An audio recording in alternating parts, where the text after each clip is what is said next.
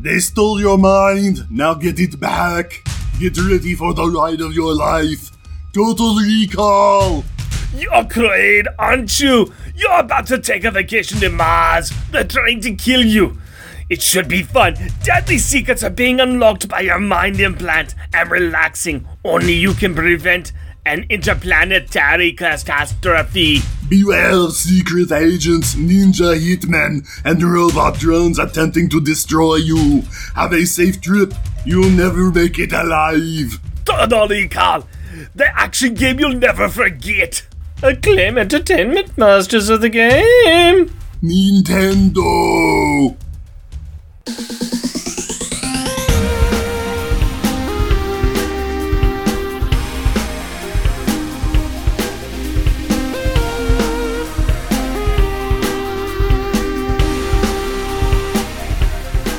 Welcome, dear listener, to our podcast. Jeff and Rick present Unpacking the Power of Power Pack, where we journey through each issue of the most underrated Marvel series of the 80s while drinking beer, analyzing awesome and amazing adolescent adventures, and absorbing alcohol. I am Jeff. And I am Rick. Not my random, not my banter. Random banter time, buddy! How are you? Tell me the truth. How are you doing? I'm doing fine. It's a really simple one here. Not my circus, not my monkeys. Yeah. Yep. Got it. There you go. No, I'm doing fine. A little tired. I made a mistake. In my life. I made a bad life choice. That life choice was to download Stardew Valley onto my PS4. I consider this a bad choice because got a little bit of an addictive personality with some of these games, and if I get invested in them, I do not want to put them down. Pound that with the fact that my daughter, who has no interest in video games whatsoever, except she likes to watch me play them, said, "Can I make up my own character? Can I play with my own game?" Like, sure. So now we're trading off. You know, I finish a day, she finishes a day, I finish a day. I tell her she's got to eat dinner. It takes her a while. And I'm like, yes. Daddy gets to fit in a day and a half. When the daughter's away, the parent will play Stardew Valley. Pretty much. I also had today off. Today was a school day, or a day off from her school for her, so I have some extra time vacation. I was like, I'm going to take the day off too, which meant that last night I may have been up way too late. So, thus me being tired because I may have gotten 3 hours of sleep before my wife woke up, and she said, "You should go back to sleep." No, I'm awake. I got plenty of sleep last night, as my body said, "No, you fool, you are not 20, you did not get enough sleep last night." It's fun when we start realizing these things, yet still do it because, why not? It's our lives and we'll live it the way we want. You're not my supervisor, body. Take that, spleen. Yeah. You're not the boss of me, body. Stop pumping adrenaline into me. I don't have to fight or flight anything. I just want to wake up. Yeah, I need to pull back because I'm letting some things drop because of this little obsession. But let me tell you, Stardew Valley is a fun little game. I'm invested in my character and their farm. Anyways, that is what is draining my life energy away. What is draining your life energy away, sir? Oh, just life. And the lack of energy. But on the plus side, I am going to be getting a new TV here pretty soon. Really? That's great. So I'm guessing you got some extra money coming in. You finally cleared that space in the wall that you wanted to place the TV, and it's like, okay, it's time to upgrade to the next thing. So this was a planned thing for you? No, this was a surprise. You got a surprise new TV. We're getting That's a surprise nice. new TV. Well, the TV itself isn't a surprise because we said, guess we need a new TV, because you know how modern TVs are. You have to be very careful with them, and you have to be aware of that. And so we were moving it to clean around it, and also it's sitting on a cedar chest, and we wanted to get something out of there. Very important Stella Luna toys, stuffed animals for our daughter, who loves Stella Luna and bats and everything right now. So it's like, Hillary's all, hey, in that chest is a mama bat and a Stella Luna bat. And so why don't we get those out? Yeah, okay, so we'll clean around it during that. So being very cognizant, pick the TV up, get in there, do the stuff, clean, set it back down. Oh, we need to adjust it here. Okay, we'll move it over here. Okay, great. Perfect. Not a problem. Very careful with it. Hillary goes to turn it on about an hour later, and she's like, huh. And I'm like, huh. And like the top eighth of it has a big crack going through it and it is all black. And then there's like a nice crosshatch hair, like a crosshair going on to another part of it. It's like, which one of us did that? And we don't know. I'm like, I was being really careful with it.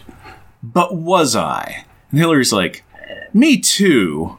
But was I? So we can't point fingers. I want to accept the blame on it. I'm not sure. But we messed up our TV. We're getting a new one. The new one's going to be super nice, which is very cool. To get a couple of stuffed animals and to dust a little bit, it cost us a different, fairly decent TV. So we're getting a new TV, and that's the high point. Do what I do and just blame the cat. Yeah, except the cat wasn't involved with this one at all. Yeah, that's what you think, but you turn your back for 1 second, and that cat's up to shenanigans. Oh, Herbie. Aurora earlier that day also just walked right up to the TV and punched it. It wasn't even on. She just was like, gunk. Like, hey! But it was nowhere near where it broke, so... Okay, Could be any one of us. I blame the cat. And then the child. Okay, moving on from that, why don't you go ahead and give us the 2-sentence replay from last episode? Nova has regained her cosmic powers and is now evil for some reason. So she becomes massively ineffective, which is also a trait that can be assigned to 3 of the members of Power Pack, as they mostly stand around doing not much of nothing, while Jack comes up with good plans and repeatedly knocks Nova cups over kettles in their rather boring and stalematy confrontation. But never fear, because Reed Richards is here to also not do much of nothing, but observe his son come back from picking up a weapon from Galactus that will most assuredly kill him, and maybe save Earth and Nova. Which means that it totally saves the Earth and Nova, while also not killing the Elon that took it from him to save the day and reset a lot of stuff back to Peachy. Now that I could also mention that Maggie and Jim now know that their kids are Power Pack, but I would much rather talk about the nameless homeless man that got a shave and a haircut and a new outfit in space. 2-sentence replay is over. Why don't you give me a beer and tell us what our Power Pack pick is? 2 bits. 2 bits. Sorry, we just did watch Roger Rabbit, and so that just kind of hit me really hard when you said shave and a haircut. I couldn't let it pass. Nope, because I'm a tune. I get that. We are far afield from the point. Let's go ahead and talk about a beer. And the only way we can do that is if Jeff unwraps the beer that I have given him. Let's see. Hang on a second, Jeff. I want you to look closely in my eyes. Yes. Ooh, I'm using hypnotism on you. I don't know why. Rick is hypnotizing me. He used his hypno-eyes. He gave me the hypnotism. Look deep into my eyes and see what magical drink I have given you. Dun, dun, dun. Belgium Red. Belgian Ale with cherry and elderberry. Why would you give me a Belgian Red? Let's see. Why don't you explain what's on the can? It's red. Uh-huh. And it has words on it. And, there's a giant elephant on it. There's a huge elephant right square in the center. Let's talk about the elephant in the room here, because we are going to go to the circus, and what do you find at the circus? You find elephants at the circus. Yeah, you find ringmasters and clowns and strongmen and a human cannonball and acrobats. You find all sorts of stuff, and you do find elephants. Or in this case, one singular pink elephant. No, wait, other side of the can. There's 2 elephants here. Story time is... If you take it to a special place, they will give you money, and they prefer the serving temperature to be between 41 and 45 degrees Fahrenheit. All right, Belgian Ale. Well, let's get into this thing and see how it is. So this is Delirium Red Belgian Ale with cherry and elderberry, like you said. This is brewed by, I'm not even going to try to say it, Hughe Brewery in Belgium. And this is, of course, a Belgium Ale. It is a 8% alcohol by volume, and I bought it for the simple reason that it had an elephant on it. I got nothing else to tell you. All right, that is a dark red. That looks like it could be a cherry soda or something. Soda. Cherry soda. Holding it up to the light, if it's not in the light, it looks very dark. In the can, the foam on it is the foam on this is got a nice pinkish color pink. to it. It's pink. Pink. And if you hold it up to a brighter light, it starts getting like really deep red kind of mahogany tones to it. That's a pretty looking beer when you hold it up. It's got the cherry notes and the Belgium ale notes. Yep. It's got both of them in there. There's like a sweetness to Belgium ale, but then you've got this punch of cherry that's right there too. It's a fruit tart. It smells like a lifesaver. Yeah, you say that, and that's not too far from the course. That is, it's almost like a cherry bread kind of scent. Yeah, cherry is the flavor of choice here. Mm-hmm. And then on the sippy sips. Hello, cherry. Hello, cherry. Hello, cherry, my old friend. I've come to sip on you again. This is cherry. Is it? Yeah. Is it medicinally? There's something else going on with the cherry. It's a very tart cherry. It's almost like a pie cherry. Yeah. I think is what's going on. I would agree. That sweet tart taste. Yeah. It's not a sour. No. It's a tart, but it is not a sour. Because sours are extremely like, kind of thing. It's interesting you say that, though, because it's hitting the same areas that a Yes. sour normally hits, but it's not. But it's also washing those areas with a sweetness. It's interesting because there is a tart core wrapped around a fruity sweet. You don't really taste the alcohol. In the back end, you do get the wafting of the elderberry. Okay. That's kind of in the background there. I can see that. It's not bad. It's very sweet. You start getting a little bit of that ale flavoring if you let it ride long enough. But it is very cherry. It is very cherry with kind of a little bit of ale in it. Not too bad for a start. I'm really curious to see how this goes forward because it's very promising. Yeah. I don't know if I'm going to keep enjoying it or not, or if it's going to get annoying after a while. It's tasty right now, though. Let's see how it goes. The only way we can do that, though, is to get through this book. And get through it we shall, my friend, if you give us the opening credits. Power Pack issue number 55, October 1990, at the circus. Credits. Writer, Michael Higgins. Artist, Tom Morgan. Letterer, Chris Eliopoulos. Colorist, Nell Yomtov. Editor, Mike Rockwitz. Chief, Tom DeFalco. Featuring Power Pack, Alex Power, a.k.a. Massmaster, Molecular Density, Julie Power, Lightspeed, Flyer, Jack Power, Destroyer, Energy, Katie Power, Counterweight, Gravity. We know these kids. We also got the Power Parents. Now, they know about the powers of the Power Kids, but they're each having a little different reactions. Jim, he's barely keeping it together, but he's not talking about it. Maggie, well, I think she's gone a little cuckoo for Cocoa Puffs, if you know what I mean. We also have the Circus of Crime, members of which are Ringmaster, the hypnotist, and ringmaster, and leader of the Circus of Crime. Clown, a circus clown who is the Circus of Crime's occasional leader. Bruto the Strongman, a strongman named Bruto. Human Cannonball, a human cannonball. The Great Gambonos, who are Italian acrobats. And Livewire, a lariat artist. I still don't understand. How can I be going bald? Alex, I explained this on a prior episode Science Corner, so you should already know. And sometimes it happens when you get older. Jeesh. Join Hair Club for Men or Grow You if it bugs you that much. Dude, that is not the Alex way.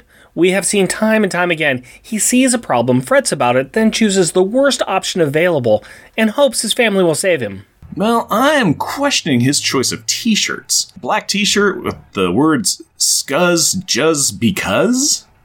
I got nothing on that. Yeah, me neither. Google has failed me. Alex, feeling that the world has failed him, sneaks out of the house early in the morning.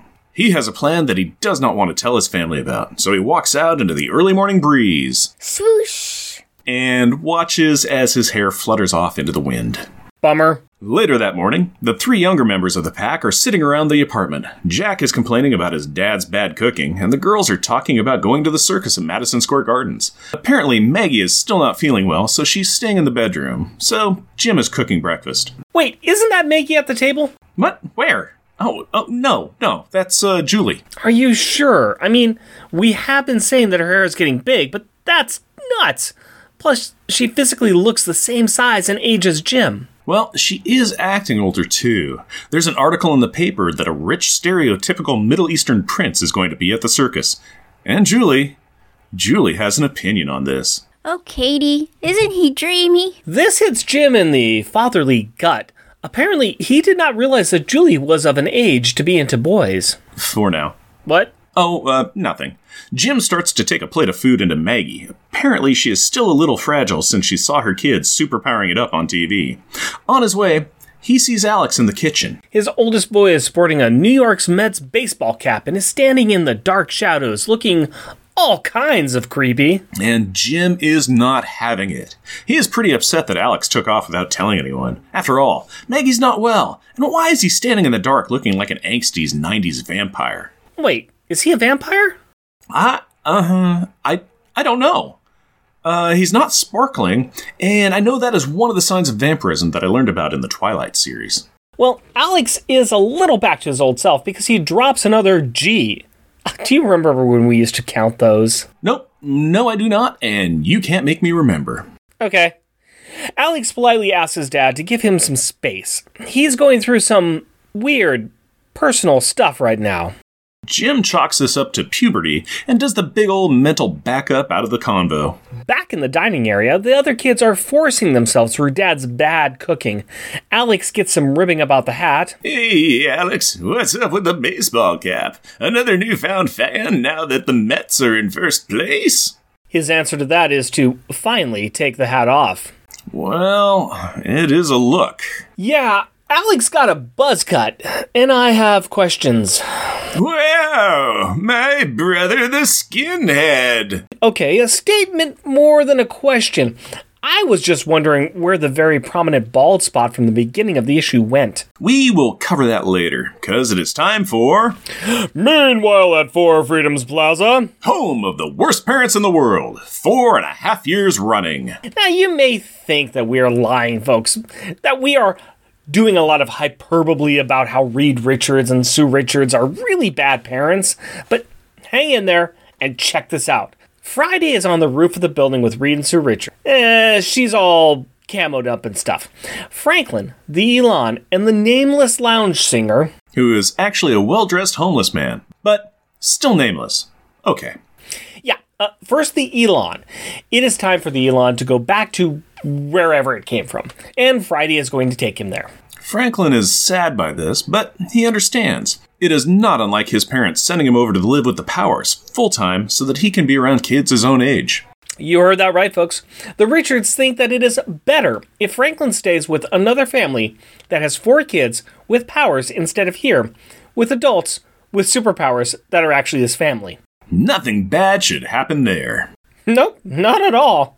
And here's the better part. Franklin would like Friday to take him over to the Powers place alone, because he is such a big boy now. And I mean, why not? At this point, I would want to cut ties with these prize-winning parents as well. Well, it's time to get going, and the captain of the ship, aka the unnamed guy, is ready to be on the road. And the hits keep on coming, folks. Unnamed guy is in charge of Friday and taking the Elon home, and taking Franklin across town to the Powers place. Amazingly, the unnamed guy is the adult in the room and living up to his responsibilities. I guess they are his for some reason. But as a parting gift, he finally offers up the name of Raymond to the first family. But I have a question about this. Is it his first name? Is it his last name? Is it his middle name? Is it his code name? Is it CoverGirl? The answer is, we don't know. But Reed trusts him. He feels like he's met him before. So he lets his son go with them, and this, ladies and gentlemen, is a prime example of why he is the reigning worst dad of the year. Minutes later, home of the sexy upskirt wind gag for absolutely no reason. Yeah, as the ship lands in Central Park, that happens. But then Franklin walks off the Invisible Friday, says goodbye to the Elon, and walks up to the Powers apartment. Why didn't Friday drop him off at the apartment? Upskirt gag, remember? Oh, yeah. Soon, Franklin shows up at the apartment. Okay, well, almost. He does pass by some creepy adults. The first is a lady called Miss Masters, and she says that she has a special little boy, too, that he might like to meet sometime. Stranger danger! Stranger danger! Stranger danger! Yeah, that kind of is stranger danger, and okay, that's odd. And possibly a setup for a future storyline. Strange that Franklin did not mention that he knows an Elysium Masters, but, whatever. Then, in the Power Apartment building, we have a guy who wants to help Franklin push the buttons in the elevator. Now, I say this is creepy because Franklin is 4.5 years old, walking from Central Park to here carrying 2 big old duffel bags. the child screams parental neglect.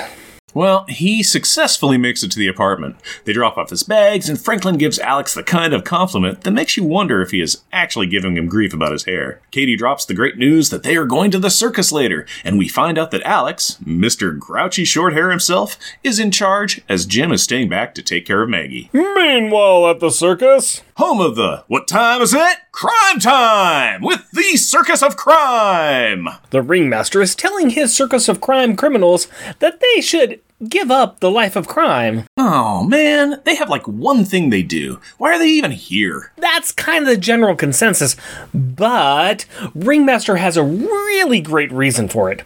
They, the circus of crime, the kingpins of crime on the ring top, really suck at crime. Which is ironic, since crime is kind of in their name. Counterpoint. As the human cannonball remarks, they only need to succeed once. True, but counterpoint. You only need to spontaneously combust one time to be known as the Human Torch. And it seems that those two, the combustion and the one successful crime by the circus, would have the same probability of occurring. The ringmaster does a soft threat, saying that he could hypnotize them, but he is their friend.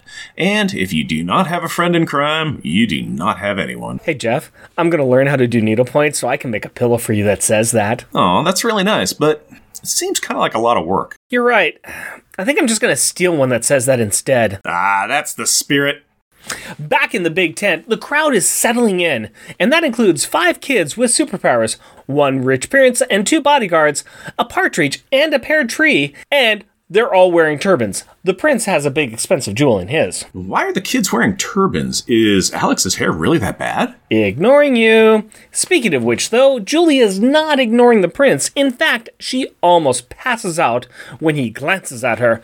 Oh, the vapors. Huh. Okay. Meanwhile, backstage, Home of the Crime Guys. the 6 other performers, under the leadership of Clown, have decided to do crime. If you're gonna follow a clown, you are going to have a circus. Exactly. Changed my mind. I want to have that needle pointed into a pillow.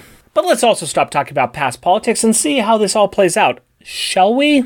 Agreed. And that means back to the big top. Meanwhile in space. Home of the... That's a different kind of big top. Yeah, the Elon, Raymond, and Friday have shown up on the planet where they first found the Elon. But instead of a vibrant world filled with living parents and happy people and shiny people, they apparently found a dead world and dead parents. Kind of the end of the world as they know it. Which should not be surprising, as that is how they left the place, but short memories and all that. They do, however, find and bury the Elon's parents' bodies. Now that respects have been paid, and the alien has spent enough time learning English to talk to Raymond, we find out that the Elon is ready to go back to Earth and become a member of Power Pack. Okay, wait, what? Before we can answer that loaded question, I just want to point out that the Elon has caught this weird virus thing that has been going around, where it does not introduce itself to anyone, not even Raymond. Who? The nameless homeless guy who said his name. I remember, but I'm still confused, like, so confused. So am I. Meanwhile at the circus. Home of the things that live at a circus, so an elephant, I guess. Hey, look, like on our beer. The ringmaster is in the spotlight doing his thing, directing his associates to entertain people. But I personally am hoping for some needless violence and ridiculous antics. Welcome to the new Power Pack. As the acrobat performs on the high wire and the ringmaster is distracted, the clown bounces on his unicycle and frees the lions from their cage. Boing, boing. Livewire takes control of the lions for a part of the plan to come later. For now, one of the acrobat brothers lands in front of the prince and fakes an injury, then jumps up and takes the turban with the jewel from the prince, and runs away. Wait, that was the plan? Yes. And in broad daylight grab and go? Yes. Wow, that was lame even for them. I mean, you did not have to do anything to solve this caper. You and all the crowd just have to get the police and inform them that the purple jumping jack of the circus took the jewel. But that would not be a comic book. Oh no, we have to have some fun. The kids have seen this and they want to get involved, so they costume on. What the heck was that? If I'm not mistaken, that was a leftover graphic from the opening sequence of the 1970s Wonder Woman show. I do believe you're right. Is Is that how they're changing costumes now? Guess so. A panel of a cartoon lightning bolt and stars, and the kids are costumed up. Then, the antics begin. I thought they already had. The Gambino that has the jewel is running across the ring, in front of everyone in the audience, screaming, "I've got it! I got it!" That is, until Julie flies by and grabs it from him. But then, the human cannonball, the one-trick Boney, Mr. Single-Use Encounter Power himself gets fired from his cannon, probably by his son, flies across the tent, grabs the turban from Julie, and promptly smashes into a pole. Bang! The MacGuffin bounces across the tent into a rampaging pack of circus animals. Oh, hey, look, it includes the lions from earlier. I guess this is why they were let out, to be part of this most cunning of plans? Question mark? Alex, making even stranger choices, makes the choice to shrink down, to dodge the trampling animals, and to look for the bedazzled turban. Katie, taking a cue from her brother that the land-based animals are dangerous, decides that jungling the animals is a whole lot of fun and a whole lot safer for him and everybody. Okay, sure, makes sense. Alex, still small, finds the turban, crawls into it, and does a silly running gag away from the strongman, who decides to plant himself chin first into the floor in a critically fumbled attempt at grabbing the turban from tiny Alex. Wham! Then, Alex grows tall and calls himself a prince, a ruler, a mover, and a shaker while wearing the turban. He was inexcusably goofing around so much that he missed the clown riding up on him, who then begged the bangle from his buzz-cutted brow. Finally, the clown was so distracted with the joy of being the latest keeper of the Keepaway prize that he does not see Jack shoot a Powerball at his unicycle. Zrap! Okay, this is all well and good, but after the clown's tumble, where's the prize? Well, it flew through the air with the greatest of ease and landed in the hands of the ringmaster. Yeah, this is not what he wanted. Not any of this. He just wanted to do a nice, simple show. But here he is. The prize is in his hands. He could do it. He could keep it. He could. And then he sees a pack of powers and a pack of police rapidly approaching his general direction. So he does what anyone would do in this situation. He gets jiggy with it and promptly exits stage left. As he runs across the ring, Julie and Katie fly a cage over and capture the rest of the crime crew. And then the ringmaster returns the turban to the prince, who thinks that this is great. It's all part of the show. Yep, and not a trace of hypnomancy to be seen to make him believe this. Actually, there was a trace of hypnomancy to be seen to make him believe this. Yeah, I know there was. Now that the show is over, the kids leave. The captured crooks who were deemed to not be crooks at all bust out of their self-provided cage and make up with the ringmaster, and that's it. All over. That's it, folks. No foul, no flag on the play. Everything resets to 0. We're done. Yep, clean slates all around. Meanwhile at the Power Apartment, Home of the broken parents. Jim is checking on Maggie and notices some of the recent paintings she has done. We do not see them, but his reaction tells us lots. They are twisted and scary, obsessed with death and destruction, so grim and dark that they could be mistaken for Warhammer 40k setting. Maggie herself is sitting on the bed, staring out of the window, staring at nothing. Her eyes are reflecting the cosmos. She is seeing weird things, alien and claws and spaceships, and Windows 98 on Apple computers. This is not good. Luckily, the kids are home to distract him from his wife going insane. That night, the kids prep the boys' bedroom for Franklin to have somewhere to sleep, and then all the kids then sit down to watch some TV. Alex has a killer headache, so he is really grouchy, and in the shadows, his siblings think that he is looking different, which causes him to be even more snappy. Alex walks into the bathroom, rubs his face, looks in the mirror, and well, why the long face, Alex? Yeah, his hair is really long in the front, his nose is elongated, his eyes are big. Something is really off. I'd say. It's like he's being drawn by John Romita Jr. or Frank Miller now. To be continued. Next issue, Back to School. And before we get to that, we have to do the themes of the issue, Yay! We will start off with Power Pack Packaging, where we look at the cover of the book. We always do the cover last, because we have already told you what the book is, and now we can look at the cover and say, does this cover tell us what's in the book? I don't know, because when I look at the cover, I'm just hypnotized. Yeah, you hear the Hypnotoad sound. It just Yep. because it says Power Pack versus the villainy of the Ringmaster and his circus of crime. And Hypnomaster, no, that's not his name. Ringmaster is front and center with his hands forward, and you got all the little hypno rings coming out of his hat. And he's saying, "You must buy this book."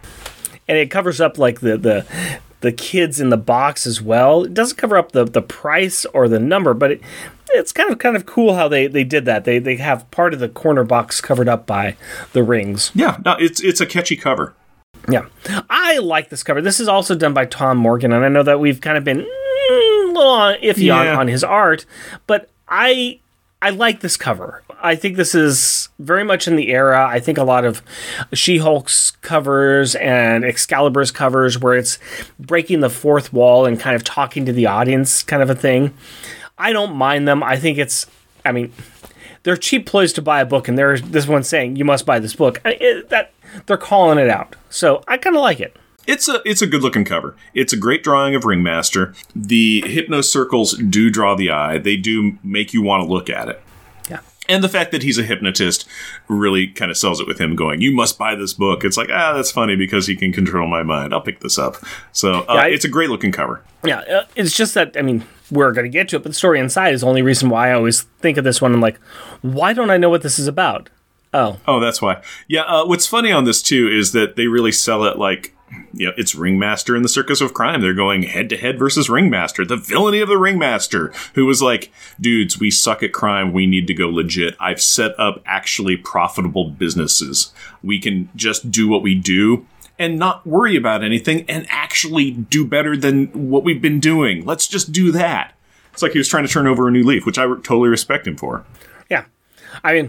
We wouldn't have a story if the clown turned everything around, but yeah. There's that. Well, they could have also done a thing where it would have been like, Ringmaster says we're going straight. Everybody's like, well, okay, we are. And then like somebody else is trying to steal it, but it makes it seem like they're part of the circus, and then the Circus of Crime could get involved in that. And then you could have kind of a kerfuffle that way where it's just like Power Pack versus the Circus of Crime versus this third faction, and it's this big kerfluffle. And then at the end, it could be like, oh, wait a minute. Circus of Crime actually wasn't being the criminals. Wow, that's cool. What? So that would have been neat. And they could have gotten away with it that way without resorting to the hypnotism ploy at the end to just go, you're not gonna worry about it. They could have gotten away with it too if it wasn't for those darn kids. Let's get into this a little bit more here.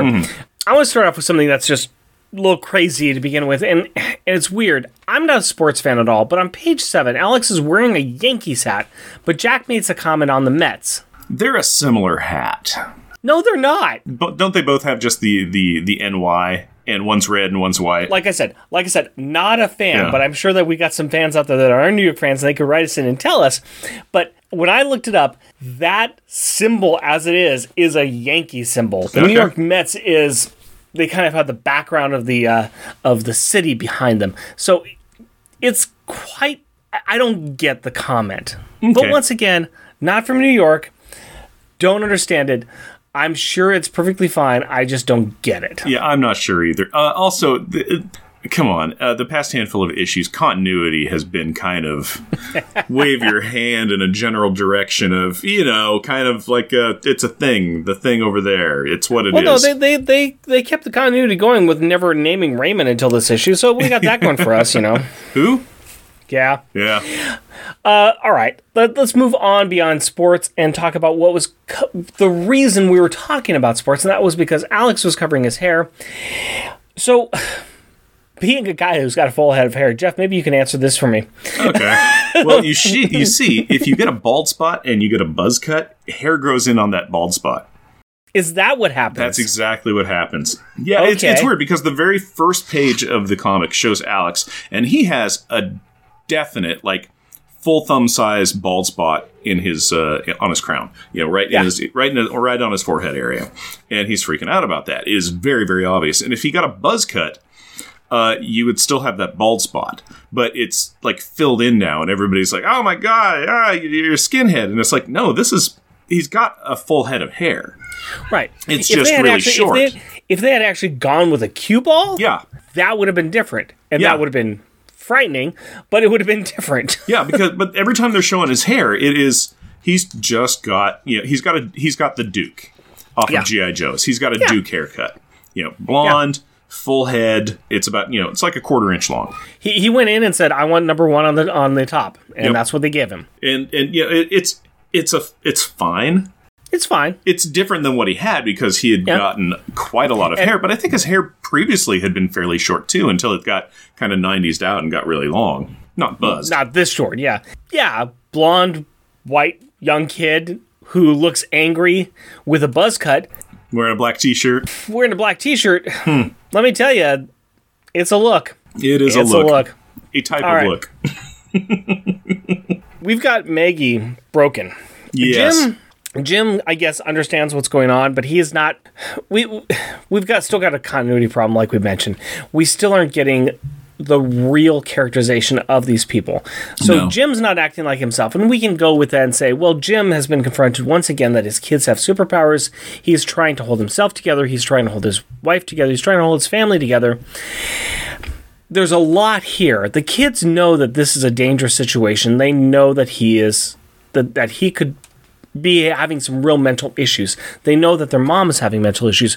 We are not seeing them care about it at all. At all. They're not even talking about it. I don't think that there's any reference by the family that, like, oh man, my kids have superpowers. There might be one spot where I think Jim is thinking to himself that it's like, oh, my kids have superpowers.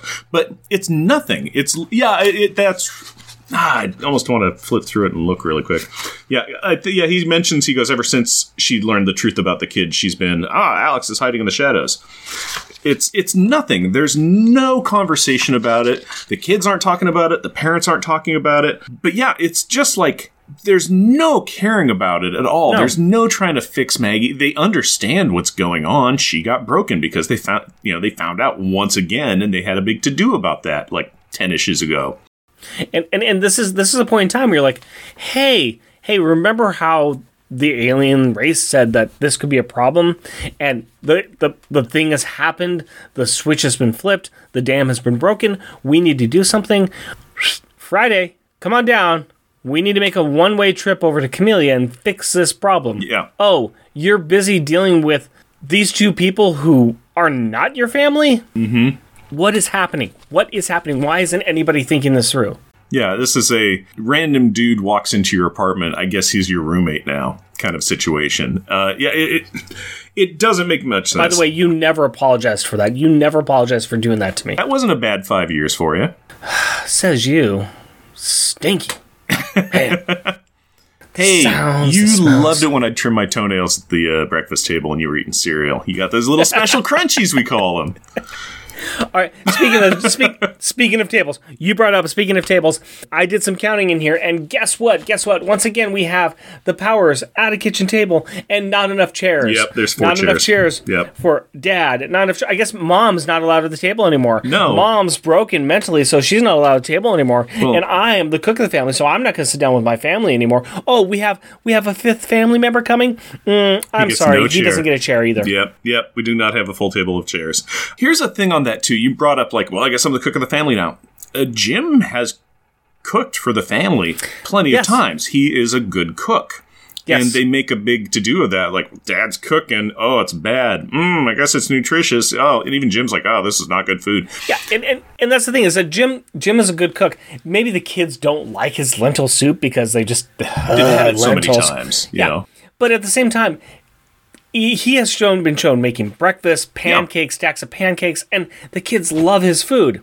We could say that it's apparent- because he's distracted right now due to, Maggie's he mental found- anguish. He found out his kids have powers, and the part of his brain that broke was how to use a spatula Or something, yeah. Yeah. I hate it when that happens. Oh, it's so rough. Hate it. Let's talk about the Circus of Crime. I mean, we've talked about them before. Yeah. They're the best. They are. They're the best. If by the best you mean the worst. I know. I love them so much because they're so terrible. They're just... it's so funny because they have one trick, and it's the worst trick imaginable. Their entire gimmick is, come to the circus, we're going to fleece you and make you forget that you were here, and that's our gimmick. Or not even forget that you were here, just make you forget that this is where you got robbed, kind of thing.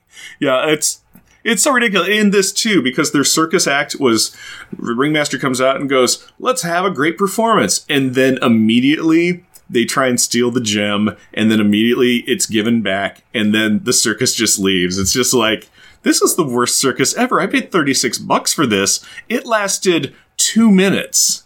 I don't know. I mean, yeah, probably did only last 2 minutes. I think it was an action-packed 2 minutes for everybody else that wasn't Power Pack on the Prince. Oh, the Prince seemed to enjoy himself. Okay, fine. The Prince was giddy with it. Yeah, giddy with laughter. But, I mean, come on. It's...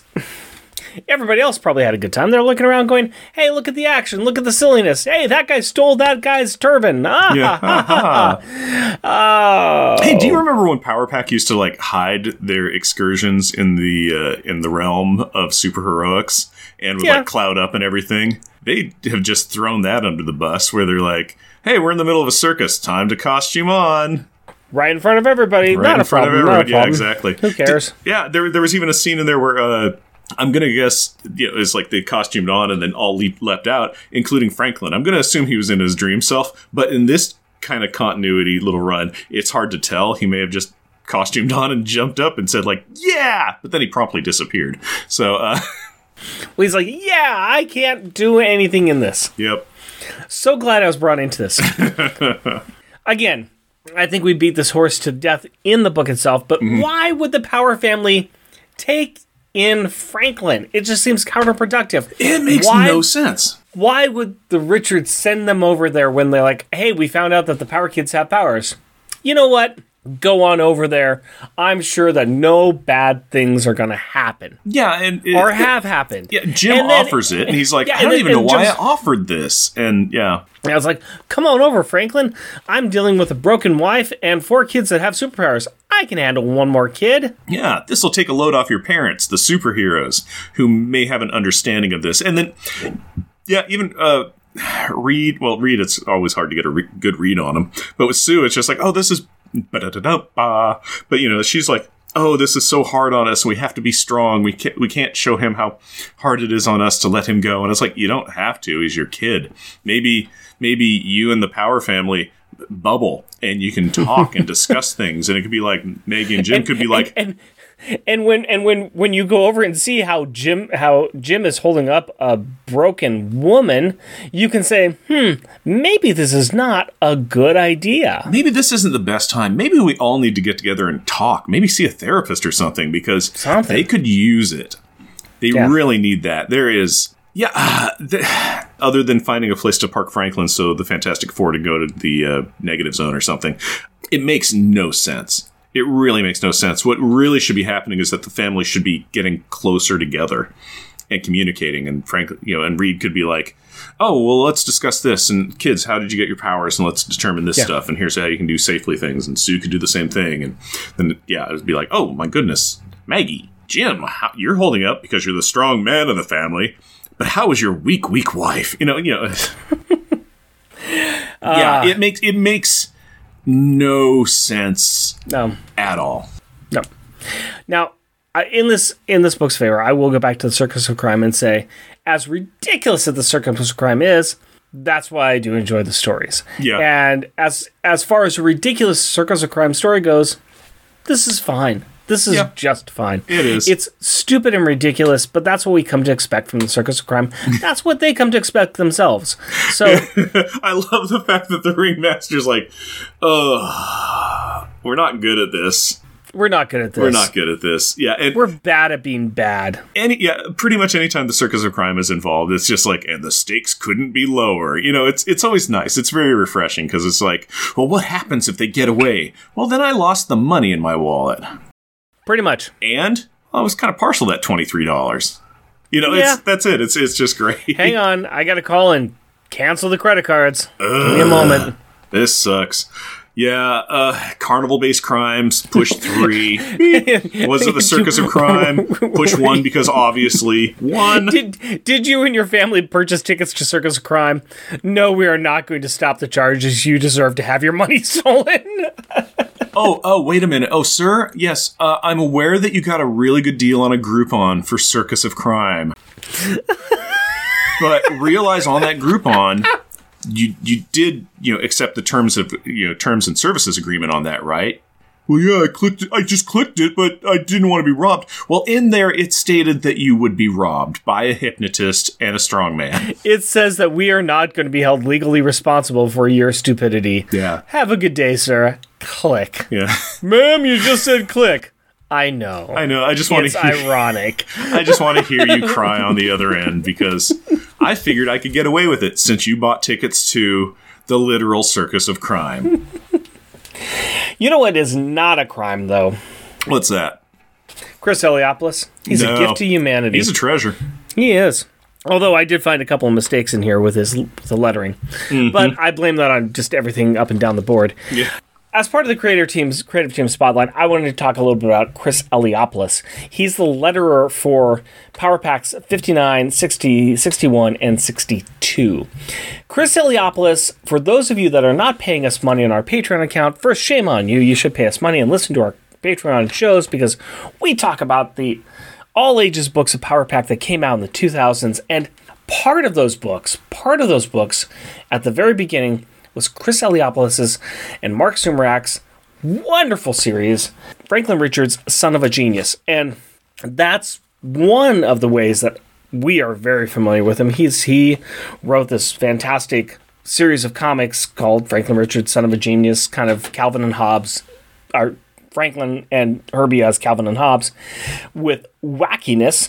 But Chris Eliopoulos has a very long past at Marvel Comics. I mean, he, not only Marvel Comics, just comics in general, he is the letterer on hundreds and hundreds and hundreds of issues. The big one, of course, he did the first hand lettering of the first 100 issues of the ongoing Savage Dragon comics. He got into Valiant, Dark Horse. He's written stuff as well as just been involved with a lot of the lettering. He has done nearly everything. He's got to become a real ambassador from the comics world as well. He does a lot of talks. He does a lot of discussions. He does a lot of presentations as well. He's kind of one of those people that once this COVID thing stops, I really want to hunt down and talk to as well, just because I'm a big fan of his work. I think that he is done very clear lettering work, and I just like his sense of humor with his written work as well. So not only is he, taking the lettering part of these comics and making them, and being a valuable member of the Creative Comics team, he also has done his own stuff as well. You want to add anything, Jeff? No. All right. I like the stuff that I've seen of Chris Eliopoulos. It's really what it boils down to. Yeah. That all being said, let's mosey on over to the corner of the room that Jeff likes to squat in. That would be the science corner. For my science squats. In this issue, the pack went to a circus, and that got me thinking, what is a modern circus and how did it get its start? A circus is a company of performers who put on diverse entertainment shows that may include clowns, acrobats, trained animals, trapeze acts, musicians, dancers, hoopers, tightrope walkers, jugglers, magicians, unicyclists, as well as other object manipulation and stunt-oriented artists. The person that is often credited as the father of the modern circus was Philip Astley, 1742 to 1814, a 6-foot-tall ex-cavalryman. In 1768, he and his wife Patty established Astley's Riding School in London, where Philip would teach in the morning and perform equestrian tricks in the afternoon. Astley's shows consisted of only trick riding exhibitions until 1770, when he hired a clown, Mr. Merriman, musicians, and other performers for a show in order to provide spectators with a diverse entertainment. Because of these innovations, he is credited with having developed the modern circus. He eventually built a roof over his ring and added a stage for dramatic performances.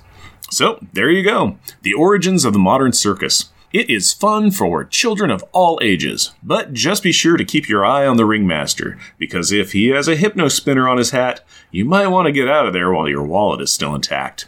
And that is this week's Science Corner. And now I want us all to be like Alex. fresh with a buzz cut on his head and a New York baseball team hat on his head, leaning into the family refrigerator, not noticing all the wonderful artwork that has been collected over the years. I may be stretching here. Let's just talk about the refrigerator gallery.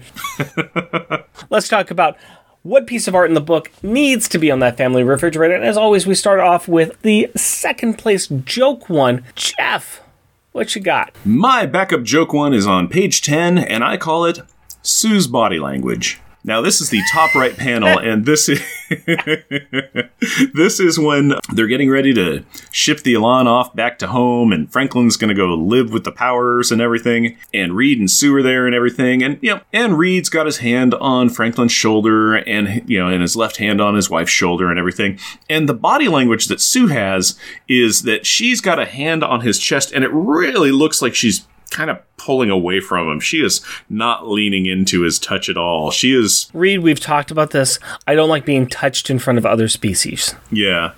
It's just, and she's talking to Franklin and saying goodbye is difficult, son, but it's part of life. It's part of growing. But she is, all of her body language is leaning away from Reed. And that is funny to me because I'm going to assume it's his idea to go, oh, yeah, sure, we can let our kid go live over at this other person's house. Whatever. No. Yeah. I would like to follow that up with my funny backup one. That's on page 11. And it's the bottom corner. Oh, it's not. The bottom corner. Yeah, I didn't do the top ones. I didn't go into the upskirt gag. I went into the bottom corner, and it's where Friday is taken off. There's this big whoosh, and there's this big giant black cloud, and like this energy, and this like shot up in the air. It looks like some explosion or something bad happened there. And Franklin's walking away from it with this sad look on his face, carrying these two huge duffel bags. And I just said, "Yep, destroyed another house. Moving on." It's like he bombed a house and is walking away from it. And just like, I had to kill my family. He's got the cool guy explosion going on in the background, and he has two of the largest duffel bags in the entire world. The largest, and apparently it's filled with nothing but Legos. Yeah, they are heavy as all get out. He's a champ. He's not even complaining. He's not dragging him. He's just walking. Well, he has to, because if he complains, the tears are going to start coming. All right, from everybody. Let's go ahead and go to your top funny one, sir. Okay. My top funny one is on page 13, and I call it That's Not How Couches Work. And it is the bottom panel on the page, and it's the ringmaster telling the Circus of Crime how they suck at crime, and everybody else except for, like, Clown they're all sitting on a couch, except nobody's sitting on it right. It's like Strongman is on the back of the couch. He's the heaviest person there, so put him on the most tippiest part. The Human Cannonball's sitting on the floor, leaning against it. The Gambinos are, sitting on like either, armrest, and Livewire is just standing behind his couch with his arm on Strongman. It is. You're right. This couch. This is physically not possible. This couch needs to be flipping. Yeah, basically. Well, I'm going to say that like the Gambinos and the Human Cannonball especially are really trying to pin it down. And we can even say that like Livewire is pushing Strongman forward. He's like pushing him down. Yeah, this couch should be, it should be Nova. It should be cups over kettles. Yeah. No. My top funny one is on page 20. And we need to talk about this. This is page 20, and this is the ridiculous costume change that they threw in there. It's almost like they're like, this effect is too expensive to show. Yeah. So we're not going to show. Put in a flashcard, and it would sound. This is what it would sound like. Vroom! Costumes on. It is. It's nuts. It's this orange background with these yellow stars that are kind of like zooming into this horizon in the center, where you got these 7 purple lines that are coming in at this focal point in the center, and there's this giant thunderbolt that's coming in right at that center point too. It is right out of the title card of a Wonder Woman show. That's the last time I saw this. We aren't showing the kids doing the swirly costume change that we've seen for 58 issues. No, they just inserted a very cheap panel. Yeah. Yeah, it's so weird. All right, let's go ahead and go to the good stuff. For backup, my backup is on page 27. I call this Maggie's Eyes. Oh, that's a good one. And this is the picture of Maggie, and she's staring outside. She's staring out the window, and we're just seeing her eyes. And they are just open up, and you're seeing this purple irises, and the centers are white with a star, and it's just, yeah, it's like she's looking at the cosmos and she's seeing the star brand. It's real freaky. It's real creepy. It really is. Yeah, she has borne witness to the color out of space and is now a haunter in the dark kind of thing. It is. She's got Lovecraftian eyes at this stage who have gazed not upon Betty the Davis cosmos. eyes, Lovecraftian eyes. What is your backup best one? My backup best one is on page 14, and I call it Kirby Hand. This is the top. Can you figure out why? It is the top left-hand panel, and it is a picture of the torso and hand and hat of Ringmaster, except it is a Kirby hand because it is front and center. It is taking up at least a third of the page because it's so close to the camera lens kind of thing. I always love a Kirby hand. I can go with it. I can see it. It's 3D-esque, if you will. It's great. Yeah, I just thought that was great. It's a good looking picture of Ringmaster, but yeah, it is also just a great Kirby hand. Let's go a page after, and we're going to page 15, and I'm going to call this the crew.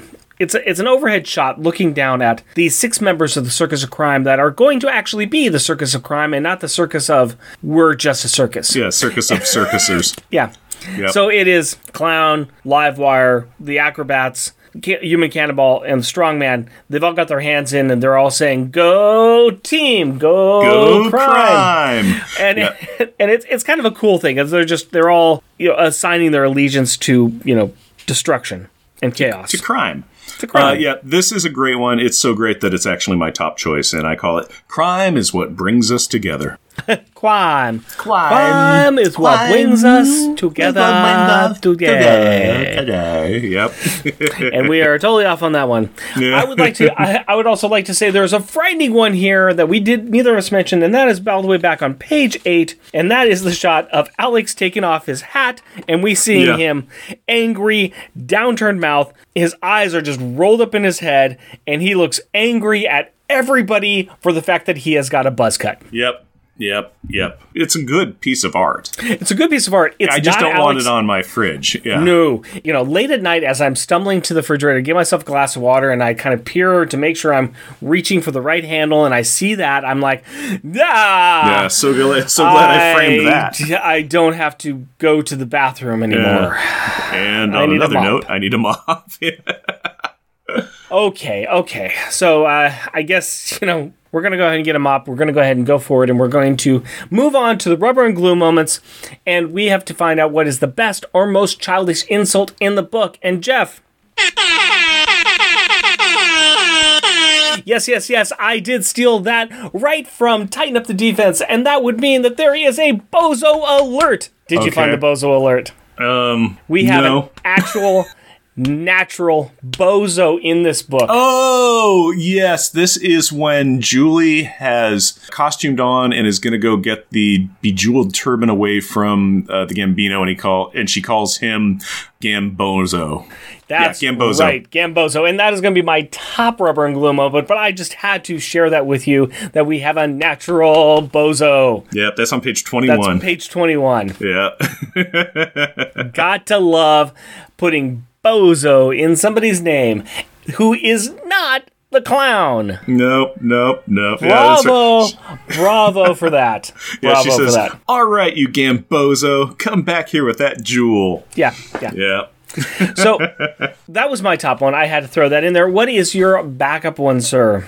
My backup rubber and glue moment is on page 14, and it is Alex. It is when they have first gotten to the circus and they're finding their seats, and they see the prince and his bodyguards. No, I'm not. I am not going to allow this one. I am not going to allow this one because I got to say this one is problematic. Oh, it is massively problematic. It is also very childish. It is childish and massively problematic, and is a very big indicator of concerns that I have with Alex. Yes. Let's just say that he sees the prince, he notices what the prince is wearing, and he makes a very racially offensive comment about what he is wearing on his head. Yep.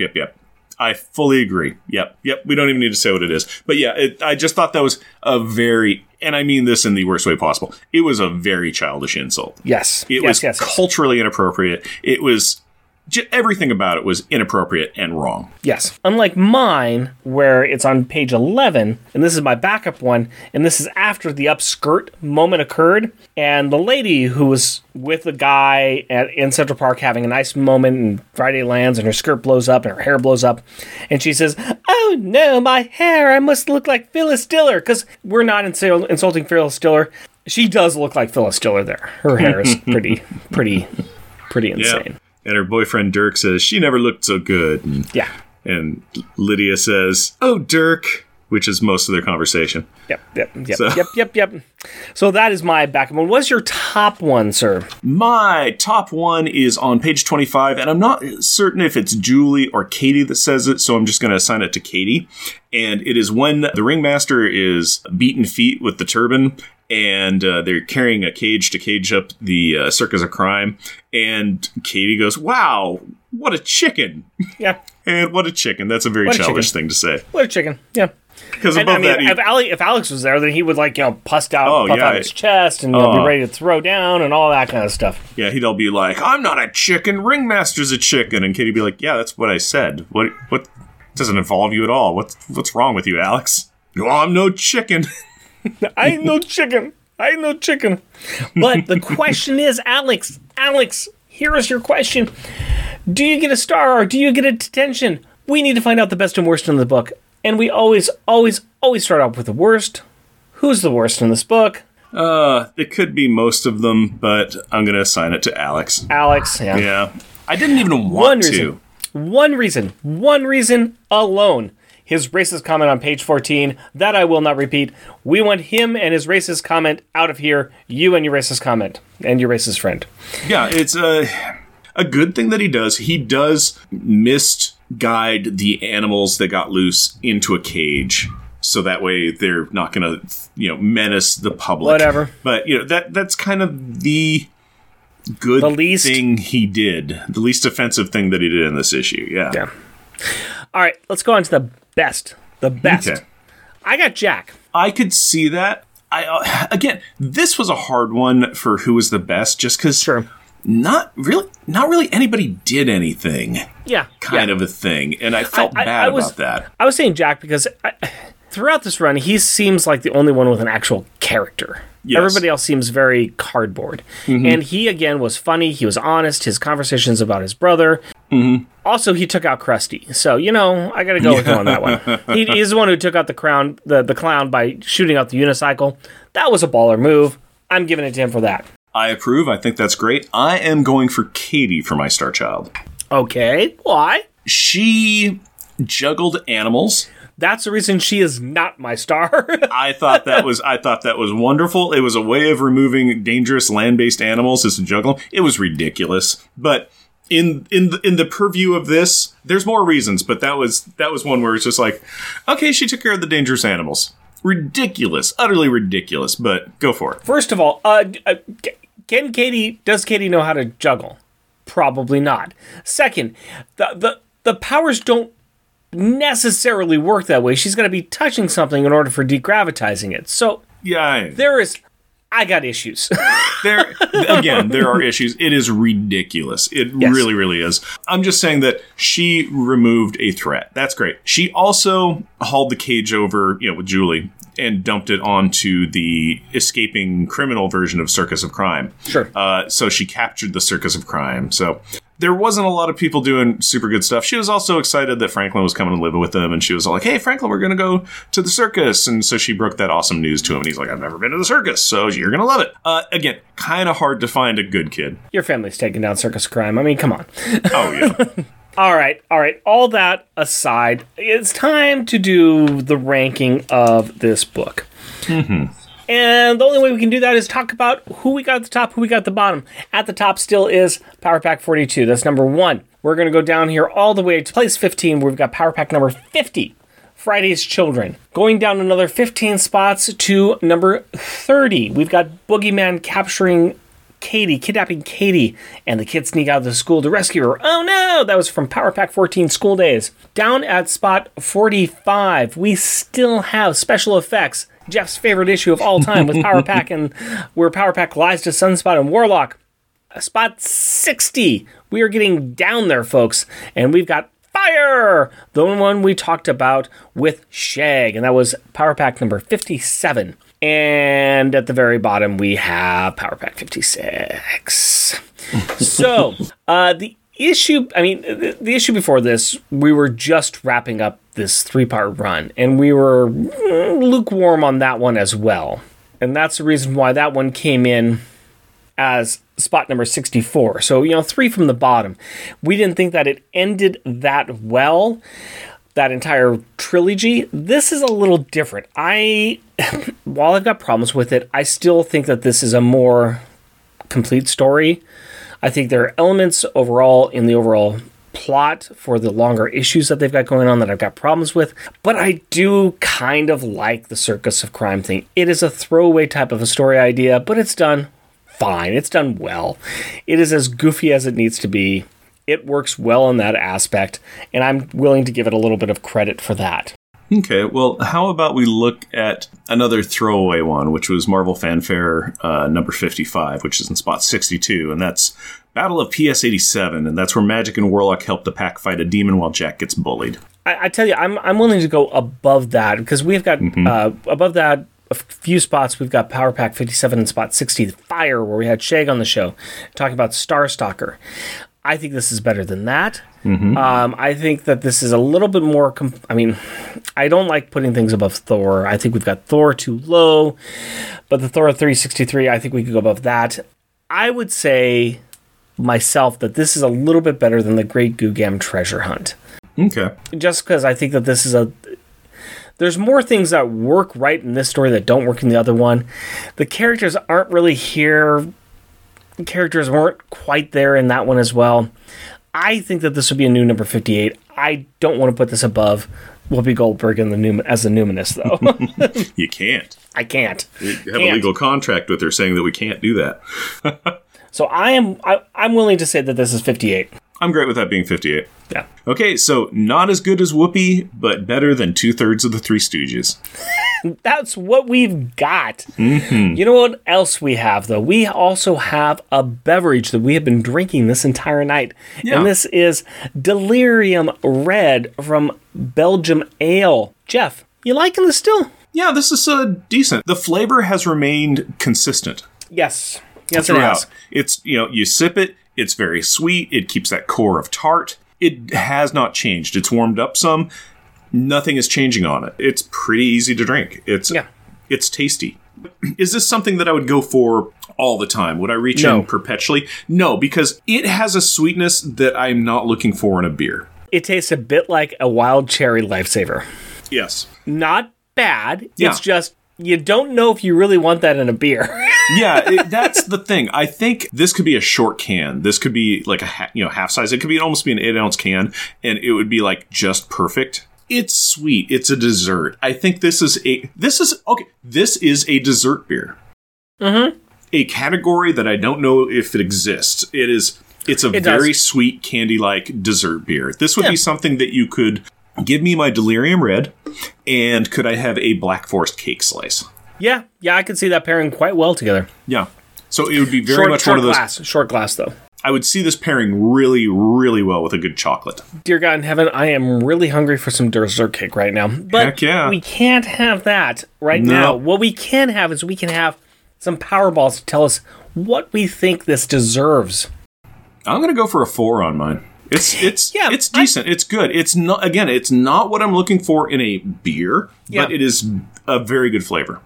Yeah, I will match that 4. I think that the 4 is a good barometer of it. I enjoy it. I like it. Not definitely in my top tier, but it's interesting enough that it's holding my interest.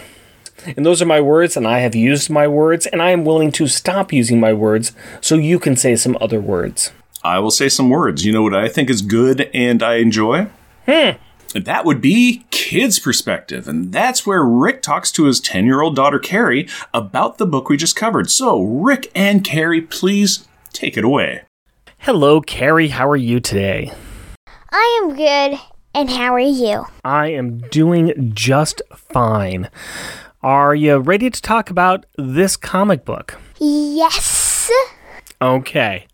I guess the first thing that I should ask is, what are your thoughts on the circus? The circus of crime. Just the circus in general. I like the normal circuses, like the ones with no supervillains jumping out of nowhere. Okay. What's your favorite part of a circus? Maybe the kettle corn. Okay, the kettle corn. All right, sounds good. Well, let's get our kettle corn in hand and go visit the Circus of Crime. What'd you think about the Circus of Crime? Well, at first I thought Ringmaster was a little bit more evil, but I guess he was covering himself up. He's normally evil. He decided to try to do something good this time, and by going along with that feeling, he kept his guys from getting into trouble this time, right? He kept them from getting into trouble? Well, I mean, because he had the jewel at the end and he gave it back to the prince, and he didn't try to steal it, right? Right. Okay. So, what'd you think of the story overall? Did you think it was fun? Did you think it was boring? It was fun-ish, but the thing that I'm really quizzical on is, I know we're not talking about the All Ages, Yeah. but in the All Ages series, Power Pack Kids, they actually went to the circus and they saw a circus of crime. Yeah. And Katie was actually really scared of clowns, and in this issue, she's like, "Oh boy, clowns, my favorite! Oh, I can't wait to see them." But in that issue, she was like, "Clowns." You're right. I had forgotten about that. But in the all ages book, she's deathly afraid of clowns, and here she's excited to see them, right? Yeah. I think we can say that their interaction with Circus of Crime was better in the all ages book than this one, right? Possibly. Yeah. Okay. Is there any member of the Circus of Crime that you liked? Well, I guess the Ringmaster was nicer at a teensiest bit. Okay. Sounds good. Is there anything else that you want to talk about as far as the circus part of the book goes? Maggie. Ah. Been acting a teensy bit weird. Well, right, because she found out that her kids have powers and it kind of broke her mind, right? Yeah, but something weird happened. So, like, this isn't her original hairdo that we saw last issue. Yeah, there are some massive inconsistencies going on with everybody's look. All the Power Kids, Yeah, the Power Parents. They even made Alex become a skinhead. Yeah, that's true as well. Yeah, Alex has a big thing going on with him, but besides Alex's complete look changeover, there's a lot of things that are just inconsistent with how the family looks. I mean, Jim doesn't have a beard, but next issue he does. He's got a mustache and then a beard, and everybody's hair is different and their looks different. So maybe when Maggie's mind kind of... I don't think her look has anything to do with her mind breaking. It would be a nice excuse, but yeah. Nope. No. Let's talk a little bit about Alex's look, though. He's been losing his hair, so he shaves his head, right? Yes. And then what happened to him at the end of the book, though? It grew back! And this horrifying look. Yeah, he's really doing a big change, isn't he? What's he kind of changing to? What's he's kind of changing to? Yeah. He's changing, isn't he? Yeah, he's changing. Yeah, what does he look like anything? I can't identify it. He just is looking really, really different, isn't he? He's looking kind of weird. Well, we're going to have to wait and see what happens next book then. And it's true. Jack was like, "Yeah, and your nose looks bigger." and Kitty's like, "I don't know, Alex. In this light, your hair looks longer in the middle than on the sides." It doesn't look recognizable to you now? It doesn't. Okay. Well, I will have to give you the next book and then see what you think next book. Is it like one of these bad ones? No. We've got about 3 more issues to go before the end of the series. And then there's going to be a couple more books that we're going to read. And then we get something that's going to be much, much better. I promise you. Phew. So you got about 5 more books to get through, okay? Okay. It's not going to be easy, but we're going to make it, okay? Okay. Anything else you want to say before I let you go? Nope. All right. I love you. Thank you very much, Carrie. I love you too. Yeah. As always, Carrie, great points. Yeah, how about that circus, huh? How about that circus indeed? And you know what, Jeff? I think it's time that we move on to the next part of our book, and that is... I mean, if I've downloaded the app, I might as well use it. Shout out time! We like to recognize those listeners that take the time to write in or leave us a review. This is like episode 74, like Power Pack, like 56 Childhood Ends. This is where, like, we had Nova speaking like this all the time, and we're not. But I want to say, AJ! Horse Alex era incoming! Spooky! Charles Gears! Chris Lydon! Clinton Robinson and his podcasts, Coffee and Comics and Fan Film Fridays. Doc Strange! Green Lantern HG! Hal Jordan! Hoover Jeremiah! And the 4 Million Years Later podcast. Jeff Polier. Jeremy Daw, who says it's a good thing that this show is up and an active support group for fans. Lol. I do want to give the book props on having solid quality control for 6 years, though. Very few books hold that distinction. June Brigman. The Long Box Crusade, featuring Jason the Weasel Skull Albright. Mal! Who says, hope your beers are strong. Who knows, maybe reliving this run will be cathartic. Somehow? Max Traver. New Warriors Talk. Sean Ross and the Secret Wars and Beyond podcast. Tim Bryce, the Podcrasher, and his show, The Outcasters. Waffles from Waffles and Mario Talk About Things. The worst comic podcast ever with my comic shopping buddy, Colin Stapleton. Be sure to check out the other shows that we're on. You can sometimes find our junior agent submissions on the MI6 Rogue Agent episodes of On Her Majesty's Secret Podcast, and you can also find my show, Monthly Monday Movie Monkabout, on the Longbox Crusade Network. Check it out. It's quite good. And we have some merchandise available on Redbubble. Go to redbubble.com and search for Unpacking the Power of Power Pack. Jeff and Rick Present is a bi-weekly self-produced podcast recorded in front of a live studio audience of one awake and one half asleep co-hosts in Portland, Oregon. If you would like to interact with us through the magic of the internet, you can do so through Twitter at Jeff and Rick Present, our Facebook page, Jeff and Rick Present, our email address, Jeff and Rick Present, all one word, at gmail.com, or at our website, jeffandrickpresent.wordpress.com.